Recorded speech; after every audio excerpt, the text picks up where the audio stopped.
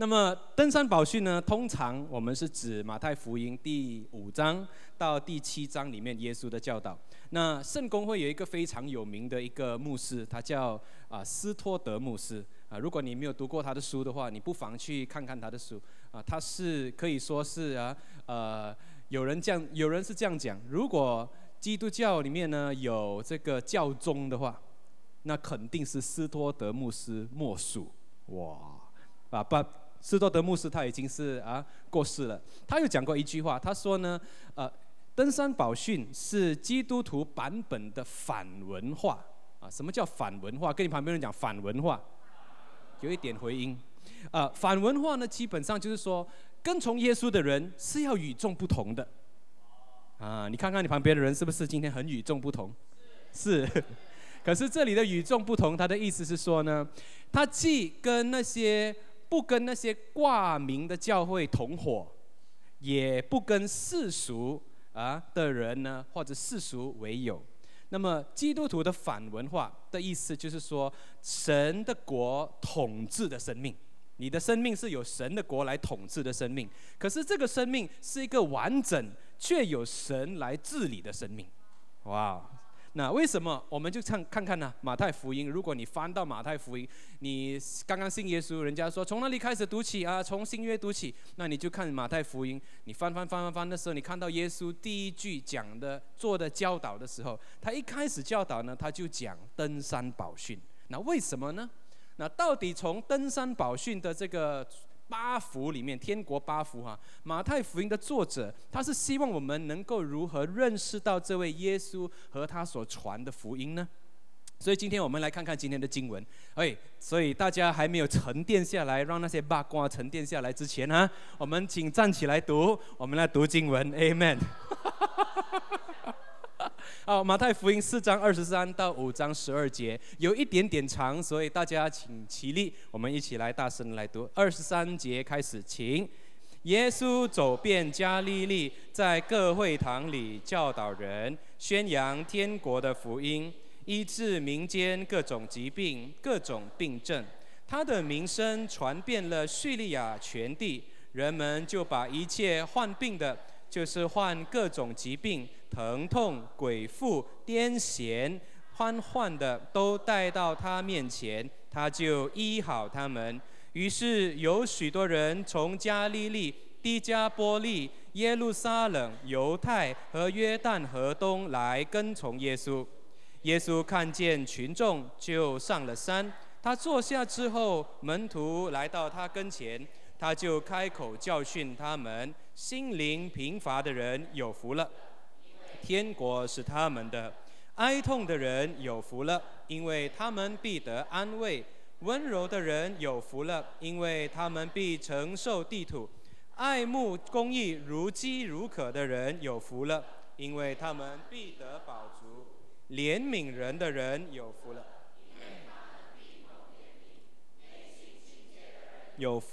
因为他们必看见神；使人和平的人有福了，因为他们必称为神的儿子；为义遭受迫害的人有福了，因为天国是他们的。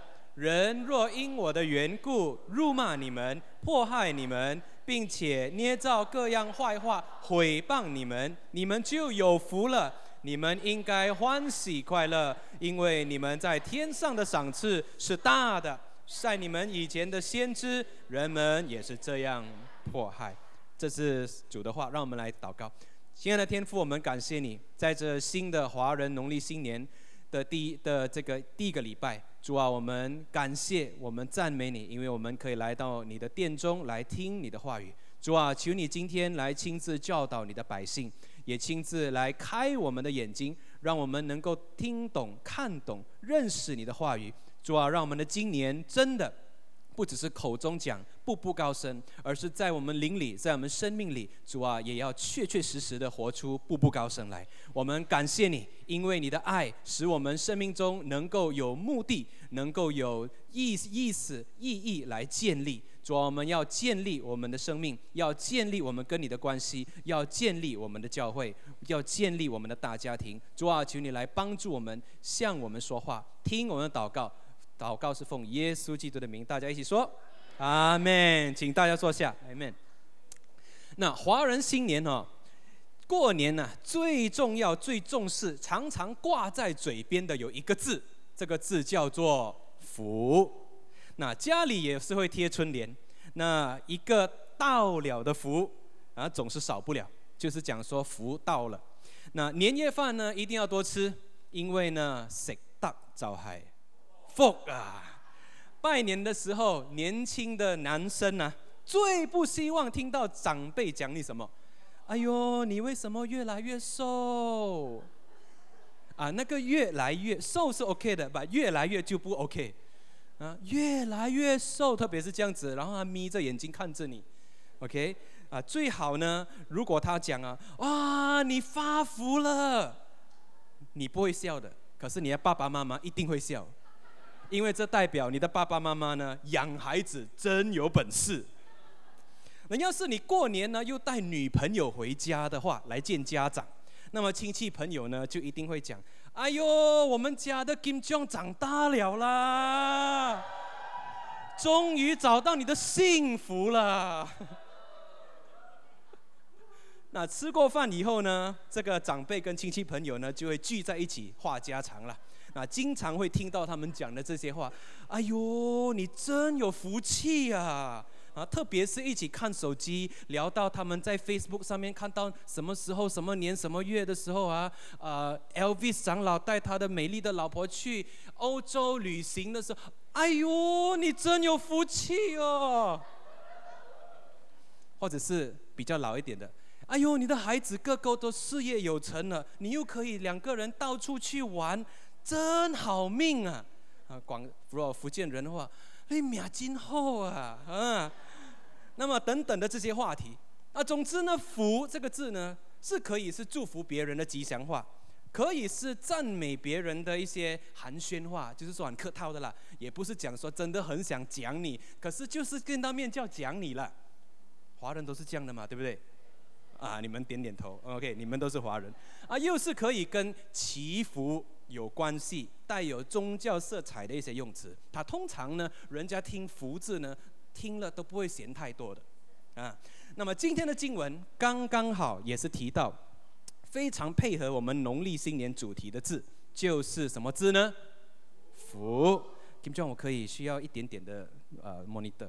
那马太福音呢，一开始介绍的人物，他就是有几个名字，他叫大卫的子孙，他叫亚伯拉罕的后裔，他也叫做以马内利，以马内利就是上帝与人同在的意思。他也叫耶稣基督，或者是耶稣弥赛亚。但是我们听过他如何呢？由圣灵感孕，由天使来报信，借着童女玛利亚而生。有多少个人你生孩子的时候见过天使跟你讲话的？你没有吗？对不对？很特别，对不对？所以他的整个过往的经历呢，就好像出埃及记的故事一样，有人想要杀害他，但是上帝又把他从埃及呢平平安安的带出来。他整个经历呢，你看马太福音他写的时候，根本就是刻意要把它写成好像摩西一样。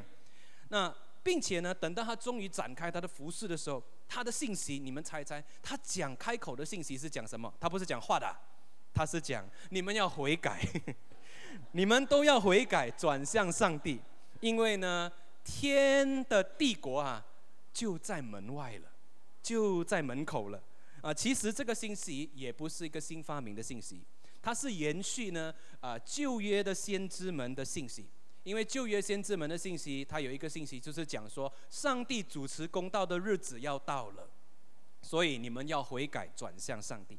那很有意思哦，马太福音他在这里描述耶稣所传扬的，就是天国的福音，福音，但是这个福音的实践方法很特别，也很让人家感到很兴奋，就是带来医治，带来释放，带来舒畅。怎么样讲呢？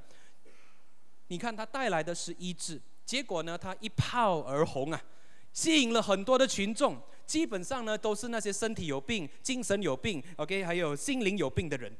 这些人的病情有一些呢实在是很折磨、很痛苦，可是你们刚才读的这个新译本跟和合本呢，都很客气，它只是用疼痛2个字来代表啊。其实这些人很多大半的人生呢，都是在痛楚中度过。OK， 那有的人精神被干扰到怎么样呢？人人都看到他们都说，也不知道是中邪还是神经病了。啊，凭着当时的医学科技只有把这种的病人呢隔离，就是quarantine 呢隔离。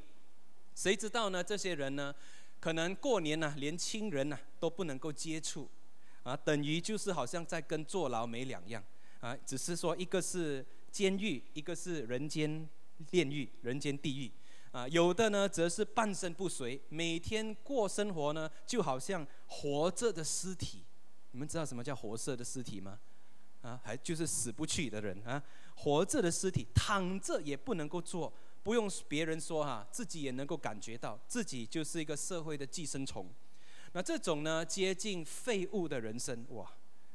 问世间，命为何物？不是情为何物，命为何物？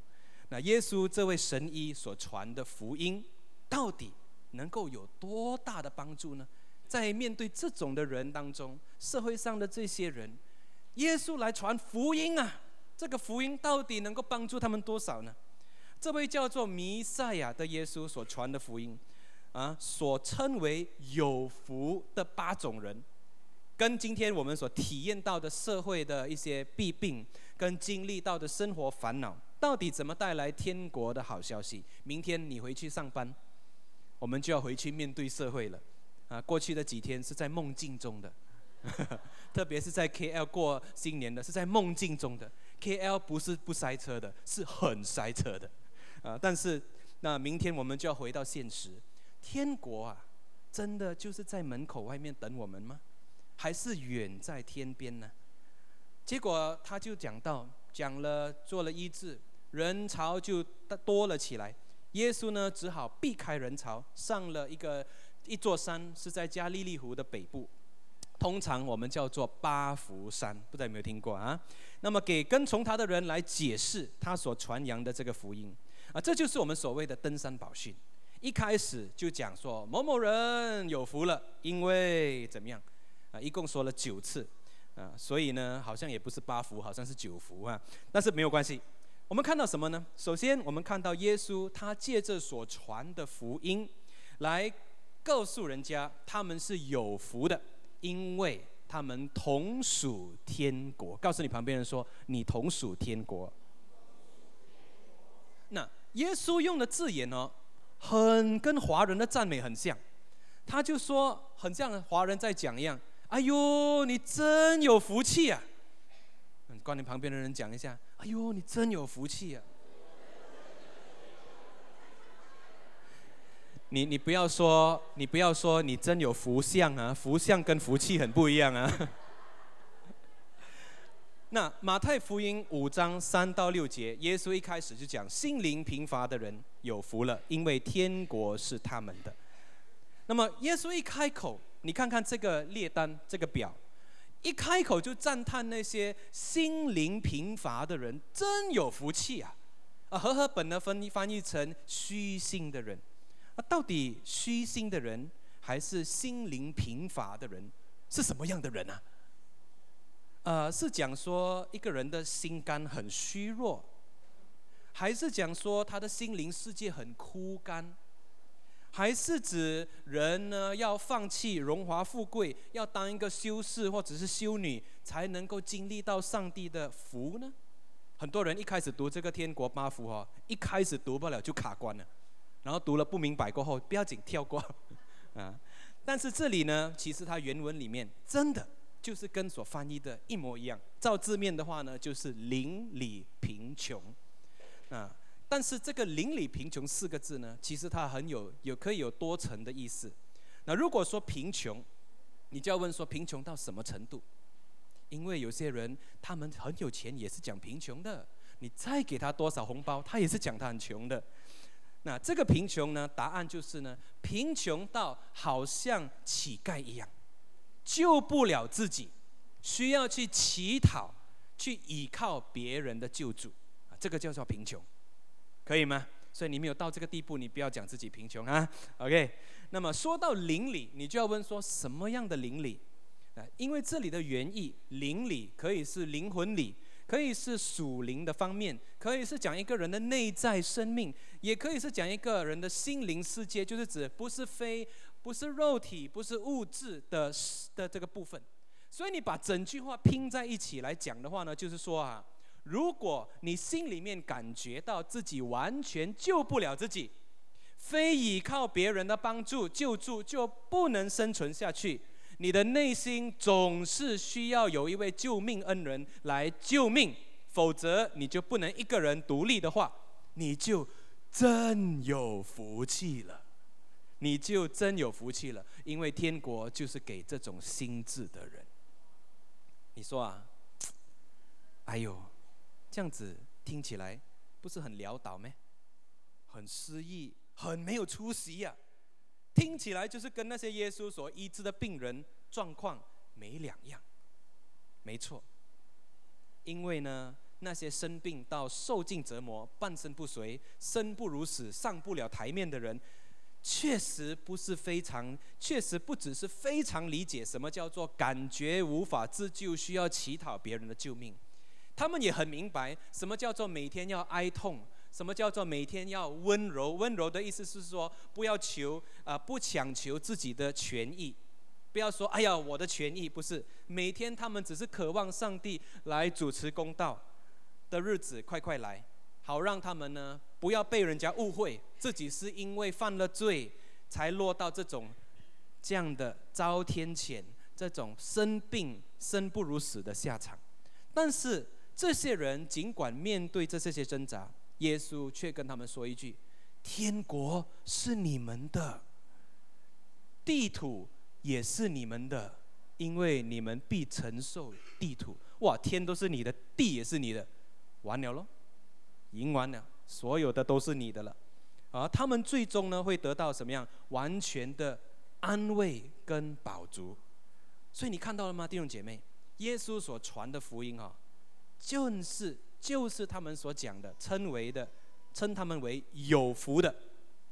因为这些曾经一度被人家遗忘、看作废物的人，被他们的世界所定义为没有资格的人，现在这位以马内利，这位上帝与人同在，却说天国正是属于这种人的。不要再被别人误导你了，因为让人家你会以为说世界遗忘了你，上帝也遗忘了你。不，他们都有资格进来上帝的国度。上帝要亲近他们，上帝要涌向他们。大家看看图中的这个人物，相信大家都不陌生，他叫什么名字啊？对，名字也摆上去了，对不对？他就是印度的独立之父，我们叫做圣雄甘地。那甘地呢，他在英国留学的时候，曾经接触过圣经。耶稣的登山宝训跟十字架的信息呢，深深的影响震撼到他。登山宝训的话说中了他的心坎。他这么说，他把耶稣呢称为人类的尊师。哇！然而呢，他说过一句很经典的话，你们知道他说什么吗？他说：我喜欢你们的这位基督，但是我不喜欢你们的基督徒。你们的基督徒是那么的不像你们的这位基督。然后他说了一句，他说：如果基督徒真正按照圣经里面找到的基督的教导来生活，我担保所有的印度人今天都会变成基督徒。哇哦！可是你知道这一位那么崇拜基督的甘地，为什么始终没有成为基督徒吗？虽然印度，听好虽然印度是其中一个基督教最早落足的地方，可是今天你去印度还是满天神佛。为什么？因为有一次甘地他到南非去修法律的时候，他找到一间教会，他想去参加聚会。他那个时候心非常的敞开，他想要成为基督徒。可是他上了这个教堂的时候，走上这个台阶的时候呢，到了大门他就被拦住 ，stop。一个英国裔的一个长老，他很傲慢无礼的来问他说：黑鬼啊，你想去哪里啊？黑鬼 ，OK。那甘地说，我想在这里参加聚会。可是这个长老呢，很凶的对他讲，我们的教会啊，是不接受、不欢迎你们这种黑鬼的，你马上给我滚，不然呢，我就请人来让你滚下台阶。从那时候开始啊，甘地就恨透了基督教，他再也不想当基督教徒。弟兄姐妹，教会都不是很完美的人，但是呢，还有很多需要有一位来接待他进来教会的弟兄或者是姐妹，来让他知道上帝也是会这样子的接待他进来他的天国，进来他的教会，告诉他们说，无论什么肤色、什么背景、什么样的种族，天国也是给他们的，教会的门是永远为他们打开的。所以耶稣的福音依然要不断的传下去。那些认为自己没有资格亲近上帝的，可能你觉得自己很肮脏，可能觉得自己是不是有犯了罪，可能觉得自己生活，哎呀，为什么不成功啦？等等，很多种原因让你觉得自己没有资格来亲近上帝，甚至觉得已经被上帝遗忘了的人，必须要再次清楚的听到天国的福音。耶稣在教导什么？他说：你们都是有福的，因为天国是你们的。转向你旁边人说：天国是你们的。所以一体，我们的教会呢，真的需要尽快的摆脱我们的贷款，因为还有很多的分会，还有很多的堂会需要被建立起来，还有很多的工人需要被培训、被差出去，在世界各地开拓教会，并且我在想写这讲章的时候，我在想，并且需要出去开拓更多的中文教会，特别是在那些非洲啦、欧洲啦这种地方，你不要笑哦，中国人啊、华人的脚啊走得很快的，到处都有，到处都需要华人教会，所以开始去发梦、去想，开始去想。有些人讲：哎呀 ，Elvis 牧师，教会没有钱，怎么要做这么多干嘛？这种说法呢，对教会来讲呢，有一点不公平。为什么呢？第一，在我们的国家是没有国库来赞助教会的啊。如果有国库来赞助教会啊，每一年那个 budget 呢出来的时候有赞助教会的一笔钱的话，我跟 LV 现在已经是，我们可以坐 business class 了 ，OK？ 但是没有，所以我们必须要自给自足。什么叫自给自足？自己要筹款，自己要所以基督徒如果不在金钱上面帮教会来分担的话，还能怎么讲是同属基督的身体呢？第二点，如果要等到所有的账单都还清到完了然后呢不需要再付任何账单的时候呢，才向外发展的话，我告诉你这是连做生意的人都非常了解，是不可能、很天真也不合实际的做法。所以呢，你我在完成我们的7+7的任线的时候，一定要记得更大的版图、更大的画面是什么呢？不是教会要跟我们要钱，而是那些还没有认识上帝的人，需要有福音传给他们。没有教会的角落，需要有教会去接触他们，去影响他们。阿们吗？所以你跟你旁边的人讲，我们一起加油。第二点，耶稣借着所传的福音称人为有福，因为他们选择天国。第7到第10节，怜悯的人有福了，因为他们必蒙怜悯。内心清洁的人有福了，因为他们将会看见神。必或者是将会。使人和平的人有福了，因为他们必称为神的儿子。为义遭受迫害的人有福了，因为天国是他们的。请大家再仔细听听，对人心存怜悯，心地纯洁，使那些的人重修旧好，修复关系的人，化敌为友的人，然后为了那些做对的事情，但是又被人家害惨的人，这种人听起来就是一辈子等着吃亏的人嘛。哪里可能有事业有成呢？你们有多少个人？你们常常去帮人家做和事佬的？最好不要嘛，对不对？因为和事佬到最后可能自己还被酸，对不对？哦，你们没有，是我自己一个人觉得哈。OK。做人啊，要聪明一点啊，不要整天给人家当地毯来踩啦。这个是世界的声音，这是世界在告诉我们的声音。可是你听听耶稣所说的天国，到底他在发出什么样的信息来？原来啊，天国的价值观跟世界的价值观呢，是完全颠覆的，是斗巴类的。OK， 马来西亚人讲斗巴类啊。世界说呢，你让步你就吃亏。但是天国说，你如果因信耶稣而被人害了，因顺服耶稣而被人欺负，你是有福气的，你真有福气，你应该要大肆的欢喜庆祝一番。为什么？因为上帝的奖励你得定了的，得定了。弟兄姐妹，你看到吗？那些过着天国生活的人，为什么有福？因为他们的价值观跟世界的价值观是颠覆的，是倒转的。今天我想问你，你的生命的价值观跟世界的价值观相比起来，你是接近他们呢，还是跟他们相反？如果是接近的话，就代表距离跟耶稣的国还遥远。情人节都要到了，人家都说交女朋友太保守就吃亏，年轻有为，钱又不是没有，不用这么急着结婚啦，结了婚绑死自己的自由。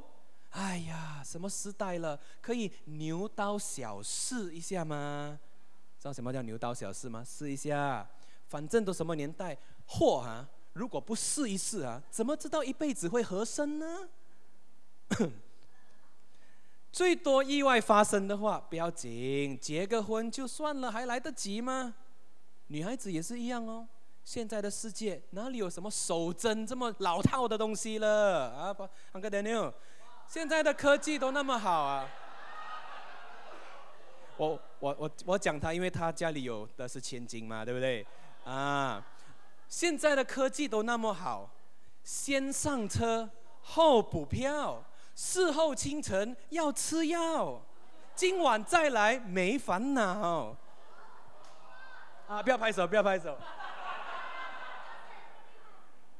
我知道听起来很下流啊，但是这也是世界在告诉我们年轻人的声音。我们的世界已经是很 FOMO 的世界。什么叫 FOMO？Fear of missing out 的世界。所以别人有的我不可以没有。我今天来，我穿这件衣，哎呀，隔壁的竟然有那个东西，哎呦，手上又多一个 Apple Watch， 不可以，我一定也要有，不然呢，我就是吃亏，我就是落伍，我就是过气。因此，我的日常生活，每天起床，我的目标是什么？我就是要有更多、更多、更多。你看11月11号的时候发生什么事？12月12号的时候买不完的又发生什么事？你看1月1号的时候又发生什么事？你看新年期间的时候又发生什么事？明明就是一直在一直在按那个钮嘛，对不对？OK， 讲中很多人的心了，不要紧，我也是其中一个。但是为了达到我的目标，我就必须要不惜一切使自己受益。弟兄姐妹，我告诉你，这不是爱，这是贪。情人节要到了，再多4天。如果那个人跟你讲你可以不要照顾你自己这么多，让我受益的话，当然他没有这样子讲啦，因为你这样子讲就被 slap 了嘛，对不对？肯定跟你说，哎呀，给我1次。如果是这样子的话你就知道这是贪，这不是爱。因为爱的定义是什么？爱的定义是不惜自己，使别人受益。就算别人比你赚更大的便宜都好，你自己吃亏都好，你都愿意去给这个人，那时候你就知道你真的是爱这个人。如果你进入爱情却没有打算一辈子的代价，付一辈子的代价听清楚进入爱情是要付一辈子的代价没有打算一辈子得不回回报，你付出了，你说我付了50%，我要得50%，通常都没有的你要可以一辈子了，OK？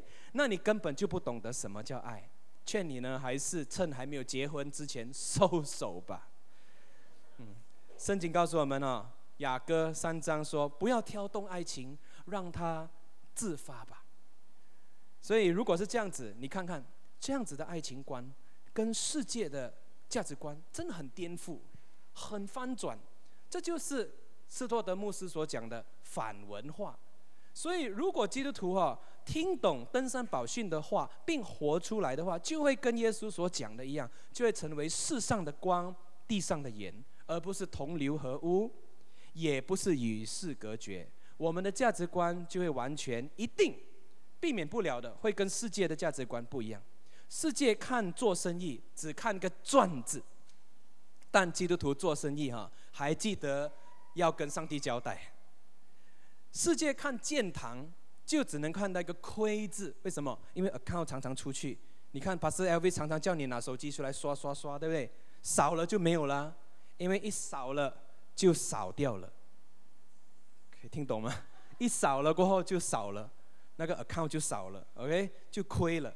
但是基督徒的人生，除了赚字跟亏字以外，还有更丰富、更精彩的意义的。我们看建堂，我们要看到下一代。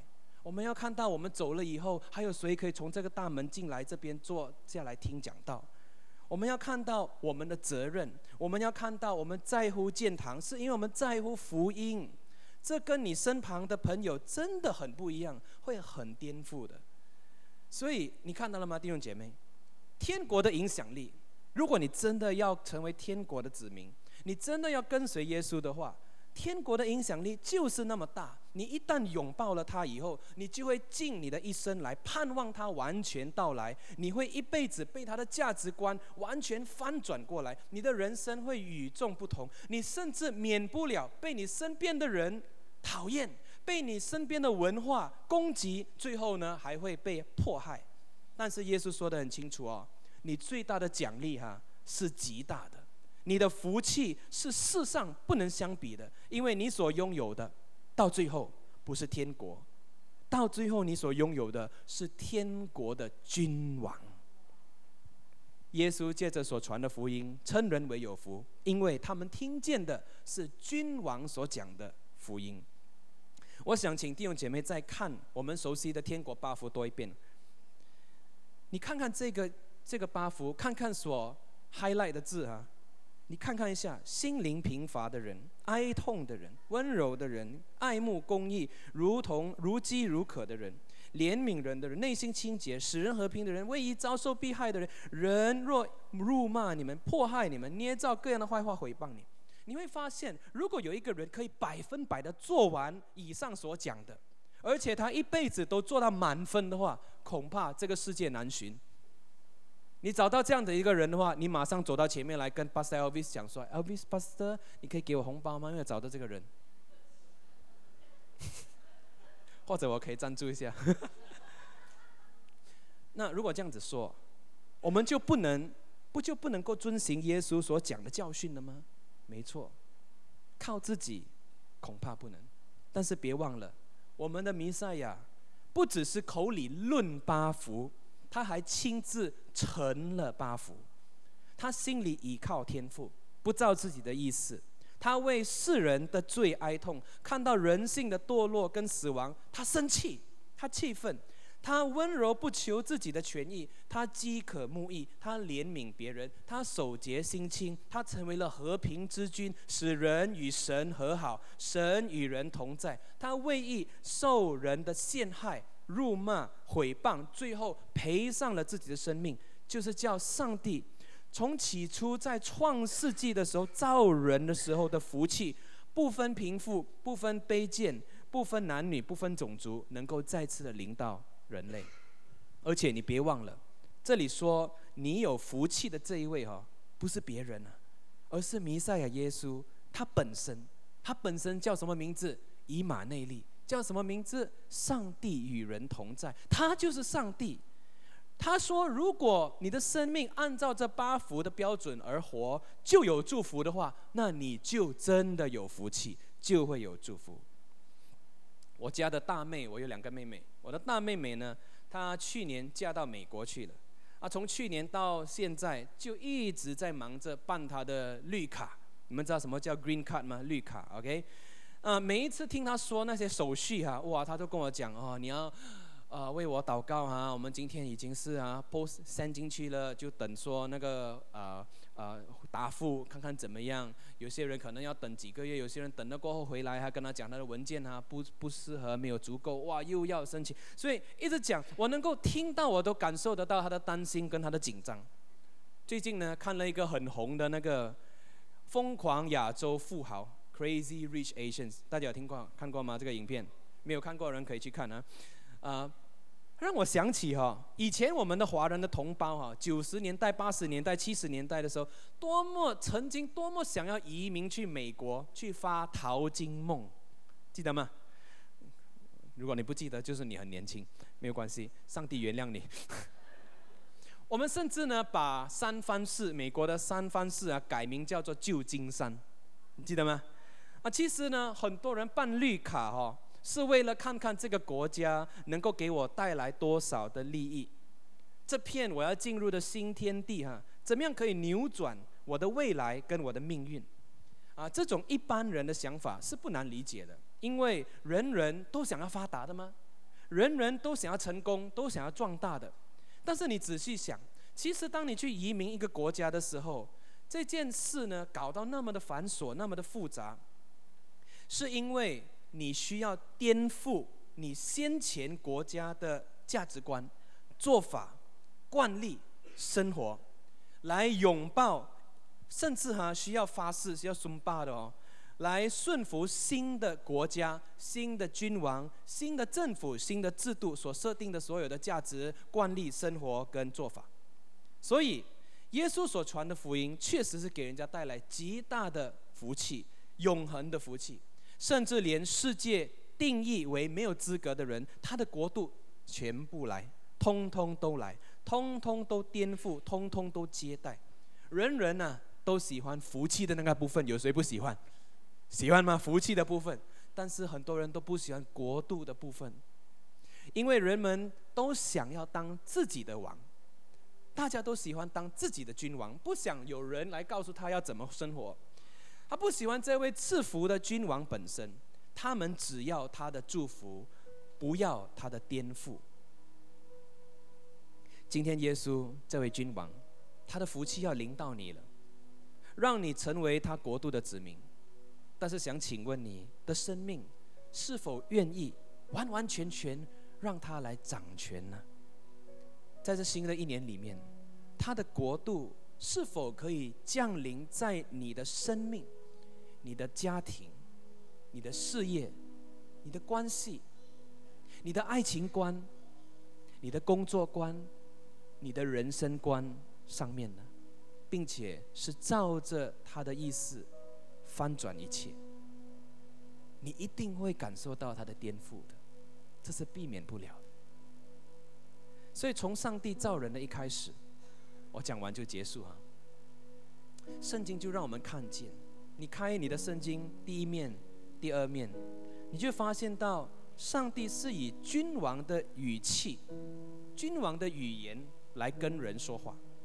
你看他立人类作为他的助理，作为他的代表，来赐福给他们，叫他们怎么样？生养众多，遍满全地，治理受造物。所以你看，上帝由始至终，他都想要让人得福、得福气。结果呢，人类因为太想自己做王，不想做助理，他不想听命令，所以就把整个事情搞砸了。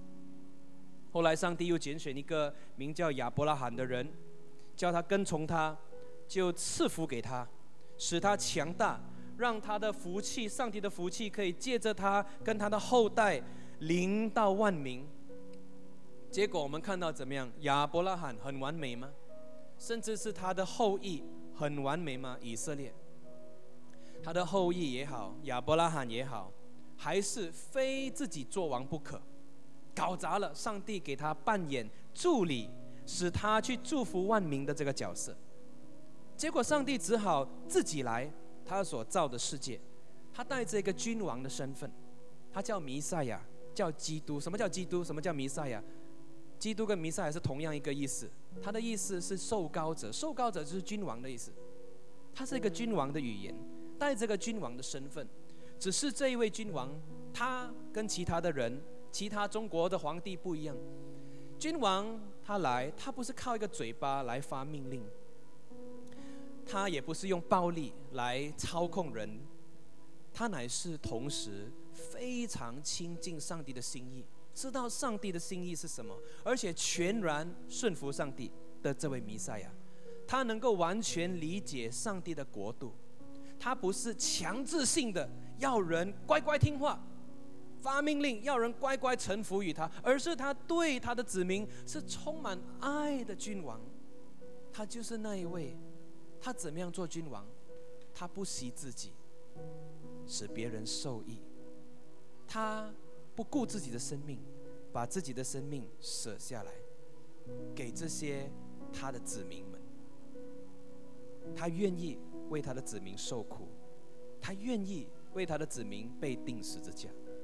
有时候华人跟他讲皇帝啊，他就看到清朝或者是什么朝代古代的皇帝，我们的思想里面的皇帝就是那位高高坐在上面，然后发命令斩，拖出去斩，这种皇帝。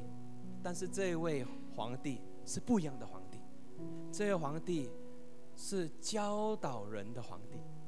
他身为一国之君，他要他的子民知道他的价值是什么，甚至他不是口讲，他还身体来做，他还上十字架为他的子民受苦。所以这个就是他在传扬这个福音的这位君王。今天他所传给我们的福音，是叫我们得福气的福音，是当我们有福气，可以同属他的天国，可以让我们选择天国。但是今天我是想，有多少个人在我们还没有结束之前，有多少个人、多少个生命愿意在这新的一年里面，你愿意完全降服于这位君王呢？他说他的价值观很容易，他的担子是轻省的，只要你悔改转向他，让自己不要再做君王，让他来做君王，甚至翻转你的价值观。你知道我在想，在准备这个讲章的时候，要怎么跟我们的中文堂的人在讲？其实我们从来没有想过，因为我们看到的皇帝是用暴力，是用权力来统治的，可是这位君王却用爱来统治。他是爱你，所以他才做你的王。他要爱你，他做君王，他做你的君王，就是要向你显明他的爱。所以今天如果我们可以顺服他的话，我们可以怎么做清心的人？怎么可以做心灵贫乏的人？怎么可以做一个使人和睦的人？你不能，你做不到，除非有这个爱来帮助你。所以今天在我们还没有离开之前，让我们来低头，来祷告，来好好思想上帝怎么样的爱我们，这位君王怎么样来到我们的中间，怎么样来将他的生命倾倒给我们。这位叫做基督，叫做弥赛亚的，他是怎么样的来爱他的百姓。